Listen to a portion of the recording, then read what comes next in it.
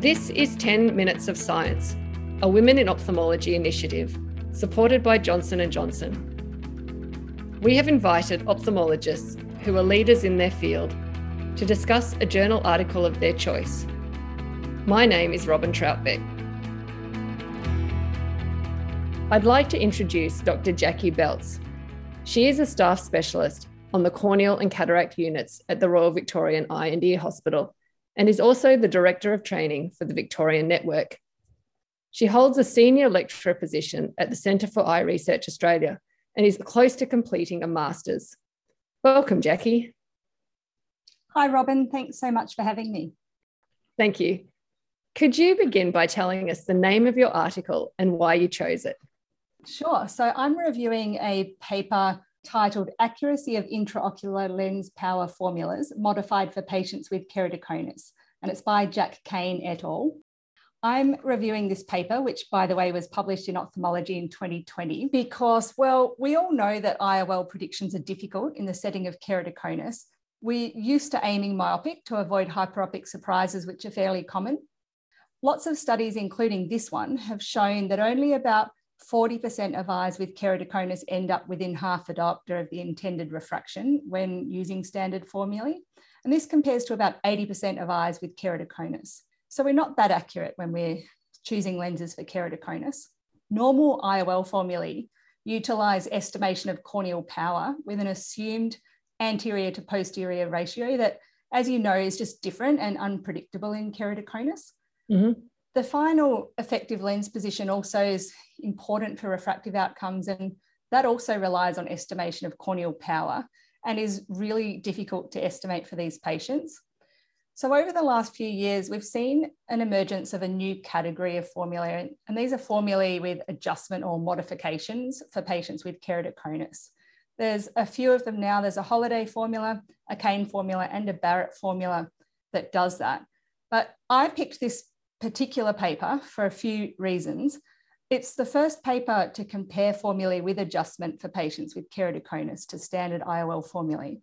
But my other reason is that the first author of this paper, Jack Kane, is a really recent ophthalmology trainee in Victoria, and his work's amazing. Lots of my friends and colleagues are co-authors. I'm lucky to work closely with Ben Connell, Grant Snibson, and Elsie Chan, who are all authors on this paper, and I think they're amazing too. So Robin, that's my declaration of conflict. That aside, though, this paper has really important and useful implications for the cataract surgical practice of any ophthalmologist. So yes. I think it's got points that are worth thinking about, and it's just a good one to know. Okay. So how did the study, how was it designed, and how did they conduct it? How did Jack go about collating the information? Well, I'll tell you what I understand, but it will be brief because Jack and his team are super smart and are really innovating in the field of data analytics, which seems to be this whole emerging new field as a subspecialty of ophthalmology. I think subspecialty of all sorts of jobs. Yeah, that's true. Well, I'm barely keeping up with it. But basically, this is the first study to evaluate the IOL power formulas modified specifically for patients with keratoconus. Yes. And what they did was they took data as a retrospective chart review from patients with keratoconus of 5 cataract surgeons. And the patients had to have pre-op IOL master biometry, as well as suit a few other criteria. Then they randomly selected one eye from each patient, assuming both eyes qualified, and then predicted the post-cataract surgery refraction using each of a number of formulae and compared that with the actual refractive outcome that they got from the surgery. And that gives the prediction error. The keratoconus formulae that they used and that they looked at were the Holiday 2 with keratoconus adjustment and the Kane keratoconus formula. And the normal formulae that they looked at were Barrett Universal 2, Hagus, Hoffer Q, Holiday 1, Holiday 2, Kane, and SRKT. They did a whole lot of analysis on that prediction error, including by subgroup of stage 1, 2, and 3 keratoconus. Stage 1 keratoconus, according to their criteria, which is a common one used in publications, is less than 48 diopters for the steepest K. Stage 2 is 48 to 53, and stage 3 is more than 53. So that's how they did it. And what did their results show? Basically, that the Kane keratoconus formula gives the best results for patients with stage 1 to 3 keratoconus. although technically the modification doesn't actually kick in until stage 2, that the Kane formula performed the best. The Kane keratoconus formula achieved the lowest mean absolute error and the lowest median absolute error as well, and the highest percentage of eyes within plus or minus half a diopter of the refractive target. That percentage was 50% across all stages of keratoconus. That was statistically significant when compared to the other formulas. The Kane keratoconus formula also achieved a very low mean error of only 0.04 diopters, whilst the other formulae result in a more hyperopic mean error of 0.3 to 0.8. And what that means is the hyperopic surprise is less likely with the Kane keratoconus formula. We always have to worry about the massive outliers as well with keratoconus. And so it's good to know that the standard deviation was also less with the Kane keratoconus formula.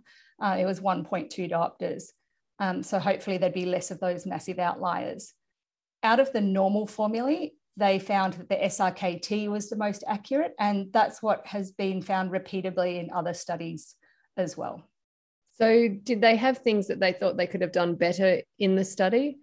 Or were there any other, did they think they could have done anything to improve the numbers? Yeah, they did. So the sample size sounds small. There are 147 eyes in this series, but actually that's quite a good sample size for keratoconus. It's actually twice the sample size of other keratoconus studies. So maybe that's a pro.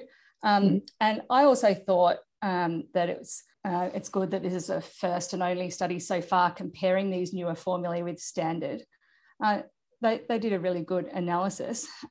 They pointed out, and I agree, that it could be relevant that the corneal power in the study was measured by two different devices. So they used, because the data was collected over quite a long period of time, technology improved in that time, and they used either the IOL Master 500 or 700 to take their keratometry readings. And there are differences between those two machines, which could have effect on the results. The other thing that's kind of important is we still don't have an answer on whether or not total corneal power by direct measurement of anterior and posterior curvatures is beneficial or not.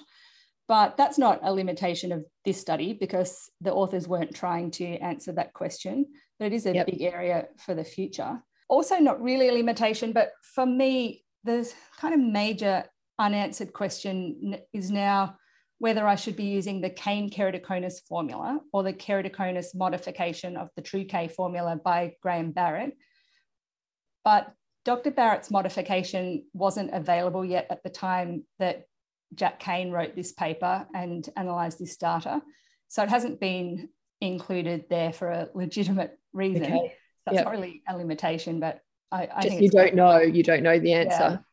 Yeah, that's right.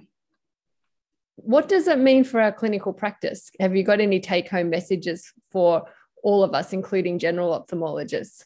Well, as always, with something complex, just counsel your patient regarding their expected outcome. They need to know that you might not be able to deliver spectacle independence, and that the worse their keratoconus is, the less likely you will be to hit their target. It was Mike Lawless that taught me how to explain this to patients. He taught me to talk about an estimation rather than a calculation of IOL power. So I tell patients that we choose the lens by estimation, and that's what will determine whether or not the patient will need glasses for distance after surgery and how strong those glasses will be. As technologies and mathematics are improving, those estimations are getting better, but they do rely on the patient's eye being close to normal. In eyes that are not normal, we can still make an effort to account for the difference, but it's still an estimation and we'll do our best. Now, there's one other thing, Robin, that this is the bottom line of the whole study. Yes. The Kane keratoconus formula is available at iolformula.com. First thing, that's where you find it. That is really useful, if we have such a patient, And then the second thing is what target to use. So stage 1, keratoconus, remember that's less than 48 diopters, steepest K. You don't need to make an adjustment. So you can aim for whatever you would normally aim for using that formula. Stage 2, which was 48 to 53 diopters, in this paper, they recommend aiming between minus 0.75 and minus 150. And stage 3, they recommend aiming minus 2 to minus 3. And that's good to bear in mind. We still need to aim myopic, but they're less kind of aggressive myopic aims than have been suggested in the past. Excellent. Thanks, Jackie. And I think just give that website one more plug. That would be great. It's iolformula.com. What were the authors' conclusions? The authors concluded that the Kane keratoconus formula was the most accurate formula for these patients in this series. The SRKT formula was the most accurate of the traditional ones, but we already knew that, but they've confirmed that. All normal IOL formulae resulted in hyperopic outcomes that worsened as the corneal power increased. So the worse the keratoconus is, the more minus you need to aim for.